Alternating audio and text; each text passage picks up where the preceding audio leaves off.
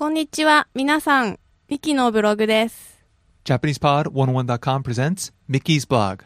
This audio blog is in all Japanese. The transcript is available at JapanesePod101.com. In the first comment of each one of Mickey's blogs, you can find the transcript for that given lesson. So stop by and be sure to say hi to Mickey.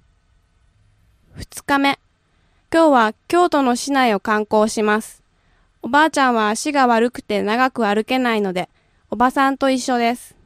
清水寺、二年坂、三年坂、高大寺、ねねの道、八坂神社、祇園、京都御所の順番で回りました。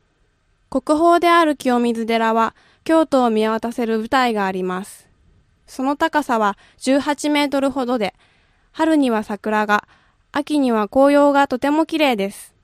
思い切って決断することを清水の舞台から飛び降りたつもりでというふうに言います。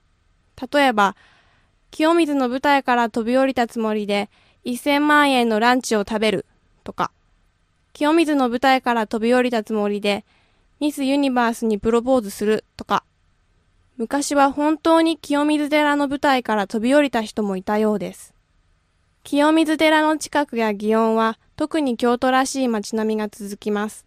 運が良ければ舞妓さんにも会えるかもしれません。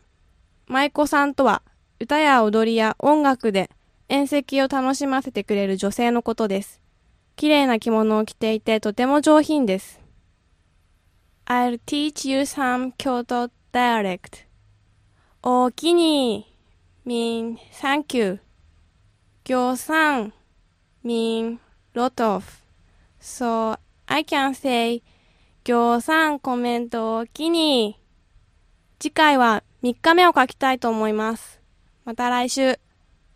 Again, at JapanesePod101.com, you can find many tools to help bring your Japanese to the next level. Stop by JapanesePod101.com and be sure to leave Mickey a post.